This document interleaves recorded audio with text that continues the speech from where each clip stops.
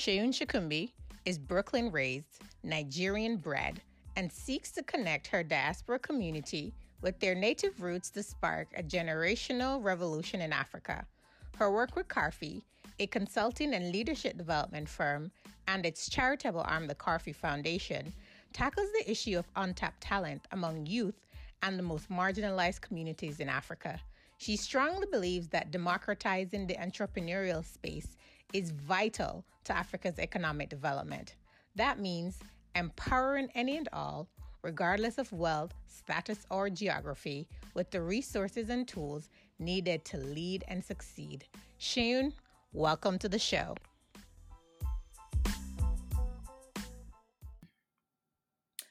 Welcome back to another WTF podcast episode.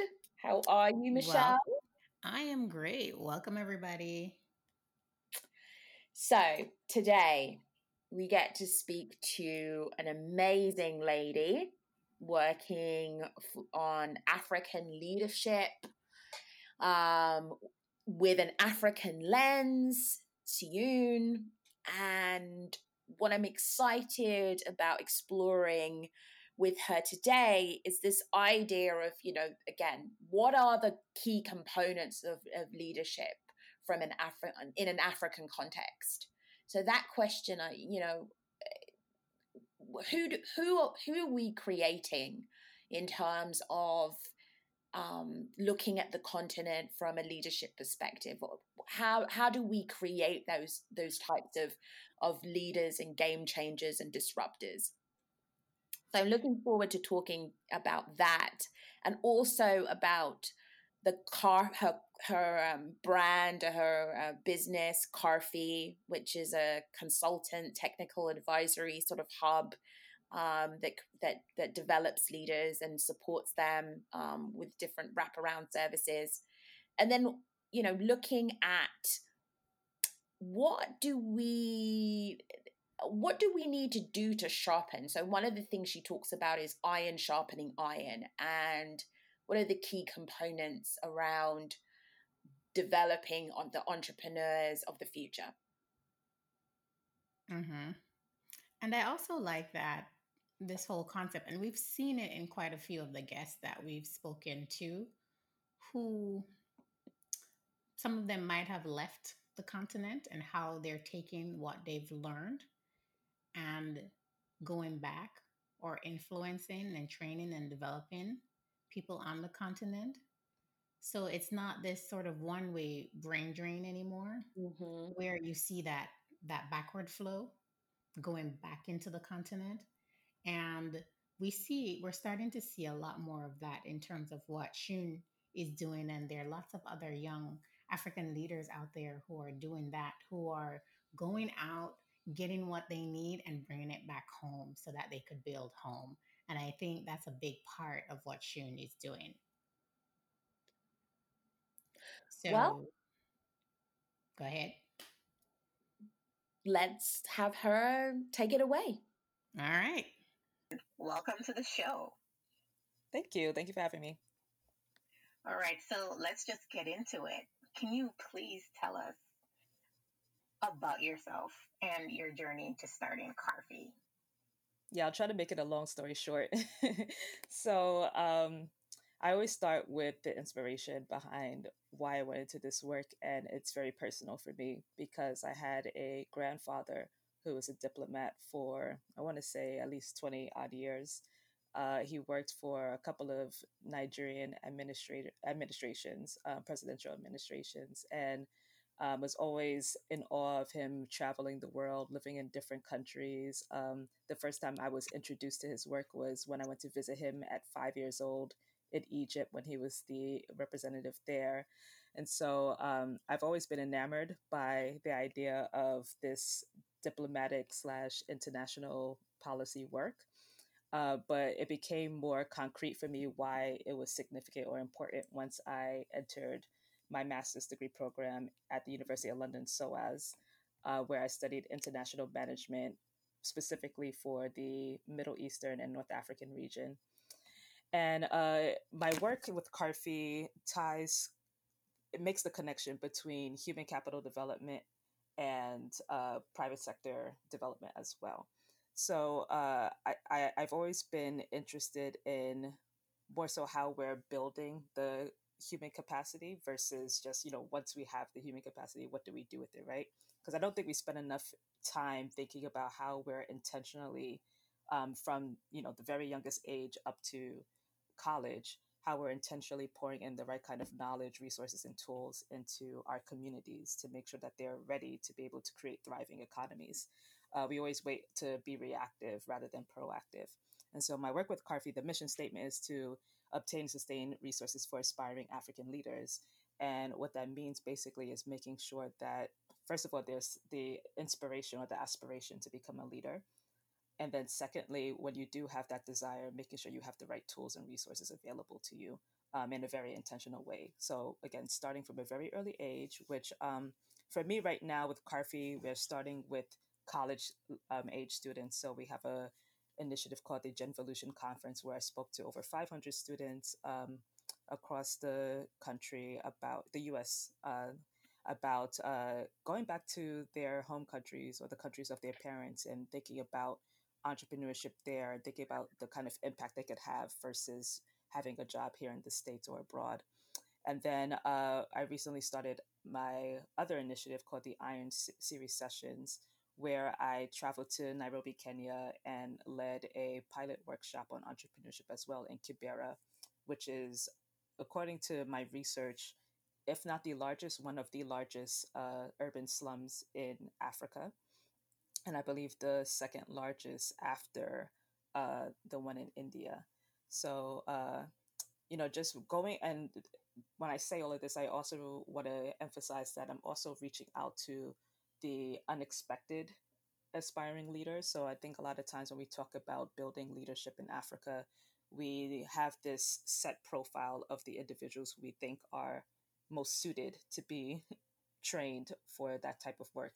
So they're people who had the luxury of having parents who are college educated or had some form of formal education.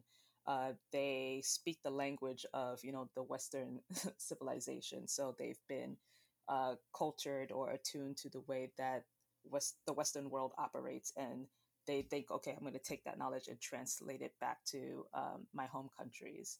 And we don't think about building from the grassroots level a lot of times. So for me, I'm seeing the inspiration for leadership from the most unlikely groups, especially the most vulnerable groups, so women, people who are living in poverty and are looking to escape for a way out. They're the ones who know the real plight of what's going on across the African continent. So, of course, in my mind, they should be the most equipped to actually be the leaders for systemic change across the continent. So that's what I do at Karfi. Wonderful. Yeah. Yeah, I mean, again, it sounds like you've really given this some thought and definitely understanding sort of the intersection between um, international development and diplomacy and the quest for authentic African leadership. Mm-hmm. So can you talk a little bit about your background? You talked about SOAS, shout out University of London. Yes. But can you talk about maybe your professional experience, and whether that sort of brought you to this point, and how that brought Yeah. you to It's been a whirlwind of a journey. So I graduated with my bachelor's degree during what was then the worst economic recession ever. Well, we have yet to see what's going to happen this year in 2020. But at that time, it was considered the lowest we could go. At that time I was doing an internship at the UN. The goal was to continue on working professionally with the UN, and I already been doing a lot of amazing work. I was working for the Office of the Special Advisor on Africa, so I was already doing a lot of hands-on work with getting ready for the General Assembly and a lot of high-level side events, and everything just kind of came crashing down right when my dreams were about to take off with the economy. So I had to sit down and kind of strategize or reframe my thinking around how I was going to pursue this work. Not necessarily going to immediately be the glamorous life that I saw my grandfather pursuing. So when I was doing my research at SOAS, again, I paid a lot of attention to starting out at the very basic levels of human capital development, which is education, even at the primary school level and also the secondary school level. And so I thought, let me become a teacher. So I started doing that. Was a classroom teacher in the U.S. at the time, but in one of the poorest congressional districts in the country, which was the South Bronx, and also an area and home to, I believe, the largest African immigrant population in New York. So even though I didn't envision my path starting that way, it was actually the best way to start because it helped me renegotiate some of the assumptions that I had again about education and what I was taught even as a child of African immigrants, that all you have to do is just go to school and you'll be guaranteed like prosperity, socioeconomic advancement, etc. And what I was became attuned to was what I started to learn was the political economy of education. And not to go into too much theory, but political economy of education basically says that we are told to assume that all things are equal, right, when it comes to education and opportunity. But the way systemic oppression works is that you are made to believe that you just have to do this to get to this level at the next level, but When in really fact there's there are other rules. barriers Yeah, there's that, yeah. yeah, exactly, there are other rules at play that the people at the top know about that you don't know about, and they're using it to keep you in a certain position because they don't want it to be a threat to their position in society. So that was actually really good for me because the combination of my expertise on what was going on in the education system in Africa, and then also seeing it happen in apparently the greatest democracy in the world, I realized that that's really where I need to hone in my expert work. So fast forward, did a lot of data analysis work and training with educators around this topic and around really making sure that they're creating equitable opportunities in education. And then use that work to also inform what I was doing with Karfi in terms of the groups and populations that I targeted with my curriculum. That's wonderful. So help us make the connection now between what you're doing here in the United States and with Karfi and this new approach with young people and young entrepreneurs on the continent, which is the focus of the work that you're trying to do now. So how are Yeah, you yeah. bridging those together? Well, now I'm totally focused on the African continent, but the way that it evolved into that was again just being in the communities that had a large population of African immigrants, right, and seeing their experiences there, and then also having the networks that I had through my connections at the UN, my connections at Columbia University, where I also studied, and having them tell me, well, when you talk to us about this work, we're now inspired to go back home and do something like real and tangible about it. So very specifically, I was attending a conference at Harvard University. This was where it all began with Karfi. I was attending a conference at Harvard University, and again, I was networking, talking with people, and as I'm sharing I all of just this really like insight. your subtle flex Oh, of these places that you're dropping. It's not oh lost my on us. goodness. Keep going. Just, It's not a flex at hanging out, all. It's not a flex at all. But yeah, I was at Harvard University and I was talking, and when I was just sharing all of these insights, people were telling me, you know what, I need to hire you to as a consultant, basically, to just help me figure this thing out. Like, I really want to go home and do something about everything that you're saying. So it was not by my choice, but by people insisting that they hired me as a consultant, that I said, okay, let me formally start Karfi with this mission. So, what do you think are the greatest unmet needs for entrepreneurs on the continent? And is it really all about money, or is it something else?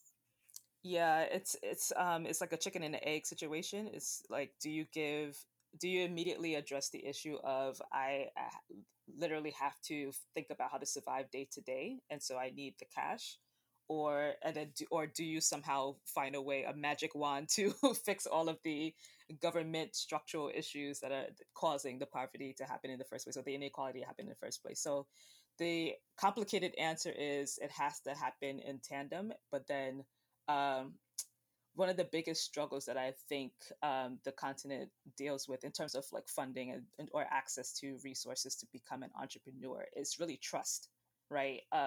Africa has been labeled with this connotation of being a place where all things go to die, or people are just always trying to cheat you out of your hard-earned money. Between like the 419 scandals in Nigeria to just anything else, a lot of investors fear the lack of quote unquote transparency that the continent has in terms of managing finances. So that's really why my emphasis on my mission statement is about building up leaders rather than getting you access to just getting you access to resources. Because what I always tell, and I really emphasized this in my workshop when I was in Kenya, I told them that even if I have the money and I'm willing to give it to you, I whether you're in Africa, whether you're in Silicon Valley, I need to have the confidence that you're giving me a really solid plan of and a plan of action in order to give me a return on my investment, right? So I think that where we need to really, where at least I'm starting, the thing that I feel is within my nexus of control is going through the mindset change, right, with entrepreneurs on the continent and having them to start to think uh, in a really strategic way about why they are, doing entrepreneurship. And what I say that, what I mean is that entrepreneurship is not something new. It's not a new concept that Africans are unfamiliar with. Like we hustle, like to survive. If anything, we probably invented it, right? Because out of necessity, because we need to feed our children, we need to eat. The thing now is to harness that energy into something that's constructive, in a way that is sustainable, and you think long term about how this can build generational wealth. And that's really the problem that I'm trying to solve personally. I'm really glad that you said that because, I don't think there is enough credit given to that sort of entrepreneurial spirit within our DNA and how we really should harness that more and Mm-hmm. cultivate it more.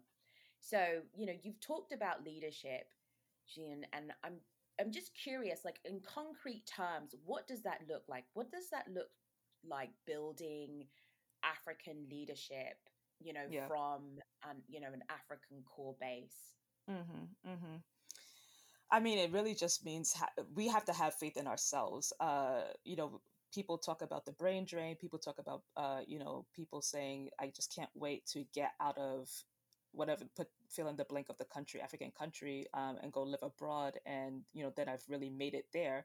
We have to start saying, we want to feel like we've made it in our own, on our own land, in our own home countries. I don't think that we should be aspiring to leave. We should be aspiring to have the place of our parents, of our ancestors, be the place that is where we're going to thrive, right? So what I think it means in concrete terms is that if you create systems and, for lack of a better word, but like for example, just something as simple as just investing in better looking school buildings, better textbooks, you know ha- better investments in teacher training, just that those really small fundamental steps in the beginning starts to make people feel like, okay, this is someplace where I want to be. When you're going to places where you see dilapidation, or you see like, just a lack of enthusiasm from the people who are supposed to be pouring into you and seeing you as their future, as the future of their, community, or as the future of their country, then you lack the impetus for any kind of change to happen, and any kind of leadership to being homegrown on the continent, right? So I think if we ourselves on the continent start to look into ourselves and say we value ourselves, like we don't need to wait for someone outside to validate us, and this is what we're gonna, and we also appreciate our young people, and we're gonna say that we're gonna create an environment where you feel as if like, we care about your future, and we care about you coming back or staying here, and creating the kind of life that we have aspired to attain by leaving the country. That's when you start to build leadership. That's when you start to inspire leadership. It starts with just here in the United States, we talk about children are the future. We talk about like, creating environments where children believe that they can be whatever they want to be when they grow up. And I rarely see that, in the African context. So I think it really is just small things like that, is where you begin. And that's why my focus is really on building from the ground up and starting from the places that we don't necessarily expect to start. When we're talking about leadership, we always start at the end, where it's like, okay, you're a child of, African immigrants who managed to make it out through all of this difficult struggle and seem to, like, have a little bit of an understanding of how, the world works the way that we want it to work, so we'll invest in you. Well, it's like, well, there could be many more people like that, but they just weren't told that they could be that, from a Mhm. very early age. They weren't poured into in that way in the very early age. So I think we need to start right there before we can talk about, how we're going to start building up leadership. Agreed. It's essential to have a foundation, a well established foundation that you build on. So, tell us, how has the COVID-19 pandemic, because the last time we spoke was right before, all of that blew up, what has it taught you about your client base? And how are you sort of adjusting, or are you adjusting to meet the needs of that client base? It's been a struggle. And I mean, COVID-19, um, I think was necessary. I know it's a very tragic and unfortunate situation, in our world right now, but unfortunately, we aren't pushed to make changes that are necessary until there's fire underneath our feet. So, and even though it was kind of rough in the beginning, because like I was saying, I was in Kenya, and I started that pilot work, and it was just getting ready to expand to Nigeria as well. And the wheels were kind of screeched, because of COVID-19. However, it did force me to now, and I hope force several other people to realize that the we can't keep operating as if, things are going to stay the same, or operating with the status quo. And by that I mean, we're in 2020 now. Like, there's no reason why the African continent should not be as virtually connected as most other countries are. Just the simple thing of broadband internet that, is consistent, that moves fast, and, access to consistent power and electricity are things that we're struggling with, not because we lack the capacity or the knowledge of how to, use them or to build them, but just because we think that we can just get away with not doing it. So if anything, COVID-19 is pointing out to me the more reason why we need to invest in our young leaders, and show them how they can be the change agents to actually push us forward into this. We've been talking about the fourth industrial revolution for so long, and yet we're still dragging our feet to go there. But I think that, the young people seeing how quickly they could go from making a living as much as they can, to everything being shut down and their whole livelihood being threatened. I think they have a stronger urgency now to say, like, I need to really figure out the solutions to these problems, because I can't wait on my elders or the people in government right now to do that for me. And so, for me, luckily, I built strong relationships and connections with my attendees, and my workshop attendees, and I always am intentional about doing that. But I see why it was very important to do that now, because, I have access to their direct phone numbers, they have direct access to me, so we've been still, communicating that way, regardless of their access to the internet. Or anything else. So thank God that there is, greater access to things like mobile technology on the continent. And just through, simple WhatsApp, we've continued, the discussion about helping them, realize their leadership dreams, whether it's, how to scale up their small, shops that they have in their townships. And then also, an upcoming event that I have, which is my first virtual seminar. We are, figuring out ways that they can connect that way, to my networks that are interested in hearing more about their small businesses that they're developing, and seeing how we can, connect them to people who are willing to invest in them financially, and also, just in terms of like capacity building as well. Thanks so much. That was really insightful in terms of, just again thinking about what this is going to mean, what the next normal will need to include, what doesn't come along with us. It's definitely a time of change and tumult. But before we sort of get into our WTF rapid fire round, I'm wondering if you could give me a good news story that really encapsulates the impact that you think Karfi is having. Oh, good news story. I mean, the good news is that people are still engaged. No, I really was fearful that the momentum that I started, being in person with the people I was working with was going to be basically thwarted because of the whole COVID-19 situation. But the fact that they are actively reaching out to me constantly saying, we know that it's not your fault. We know that, this whole thing is happening, but, we're still willing to just get little bits of advice from you here and there and still engage with you. And these are people who, normally people would say that, oh, if they're not constantly if they're not seeing like immediate gratification from whatever you're giving them in terms of like aid or support, that they will just lose interest, right? And I've clearly proven that narrative wrong, right? These are people who are self-motivated and are eager to learn and continue to develop their skills regardless of what's going on. We're in the middle of a pandemic and they're still texting me and still saying, we're still interested in building our business skills, and are really inspired by you, Sean. So I'm like, very, very honored to have built that kind of relationship in such a short time with people that I've worked with on the continent.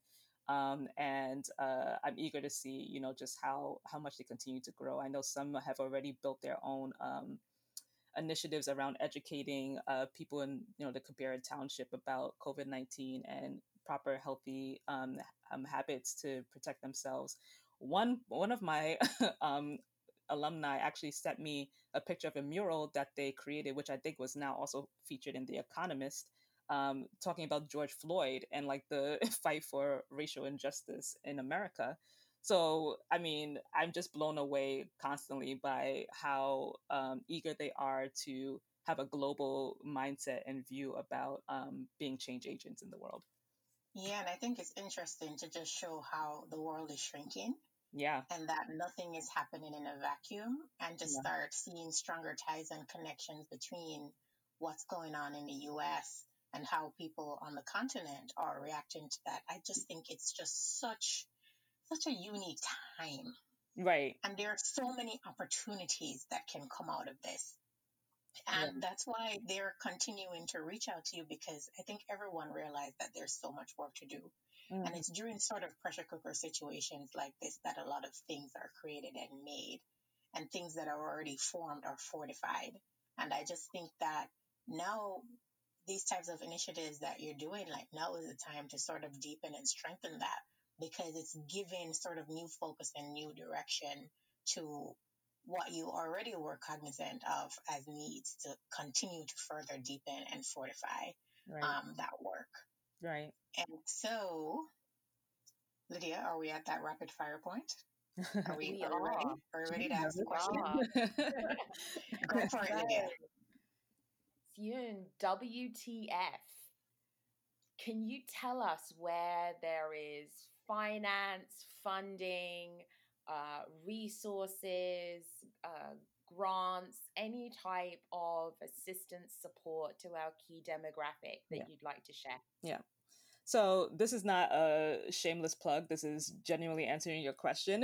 But remember, the purpose of Karfi is to obtain resources for aspiring leaders. So we actually have a weekly newsletter where we're constantly putting together a list of funding opportunities. It's called the Iron List. So the Iron stands for industry, research, opportunities, and networking news. So we're putting together this list every week and sending it out to our over 3,000 email subscribers to give them this information that we know is hard pressed to find, or it just takes a lot of work to do the research and find, right? And again, because of access to people that I have in my networks, I can know about opportunities as well in advance of when it's made public or where it's widely known. So we put together these resources every week. So I really encourage people to subscribe to the email list because it's constantly changing, especially now with this COVID-19 situation. We thankfully have a lot of corporations and foundations that are eager to give out grants and give out even loans to people who are struggling financially with their businesses. So the link to subscribe is www.karfi.org/subscribe. I highly encourage you to sign up for that because every week you'll always get access to the list that we've sent prior to, but then there'll always be an update to any new funding opportunities that have come across our table for the African continent. That is awesome. So Yeah. Sharon, where can we find you on social? So we know the address to your website, Yep. but where else can we follow what you're doing with your various initiatives? So LinkedIn and Facebook, it's just my full name, Seun Shokunbi. Instagram, So Says Seun, SOSAYS Seun. And I also have a blog a personal blog outside of Karfi, where I just write about different things, musings that come across my mind, but it's primarily focused on how to also invest and create passive income. And then also, I have a leadership series on just different examples of women in history who have taught us, whether male or female or non-gender conforming, how to be true leaders in this world. So just find the blog at itsshokunshokunbi.com as well. Awesome. Thank you so much, Yeah, Sharon. thank you guys for having me. So many gems there. I really appreciate it. Thank you so much. So I really enjoyed speaking to Shun and hearing her talk about developing leaders in real time, especially under this global pandemic, and how to stay connected and support and nurture African leaders at this time, especially when there's just a host of different things happening. So that was just a great insight into what's happening on the ground right now. It was also, it strikes me that we have many things in common. Having worked sort of in the international development space and in the philanthropy space, and having had those experiences and being able to draw on the best of those experiences and the worst of those experiences and bringing that to the work that she does at the moment. So I think that's something to be commended, but also replicated. There are so many people with such amazing talents and experiences working in these fields, trying to think of ways to make meaningful impact and change. And this is one way to do it. Yeah, and we see this change happening. And like you said, the beautiful thing about this podcast is we get to talk to a lot of change makers. And it's just really nice hearing all of their different individual stories and where they're coming from and what they're trying to do in the change making space. So thank you all for listening. Make sure you continue to listen, subscribe if you have not already subscribed, rate and review. Drop us an email if you have something to say, if you have some feedback to give us. We are always open to hearing from you. So we'll see you next time. Thanks.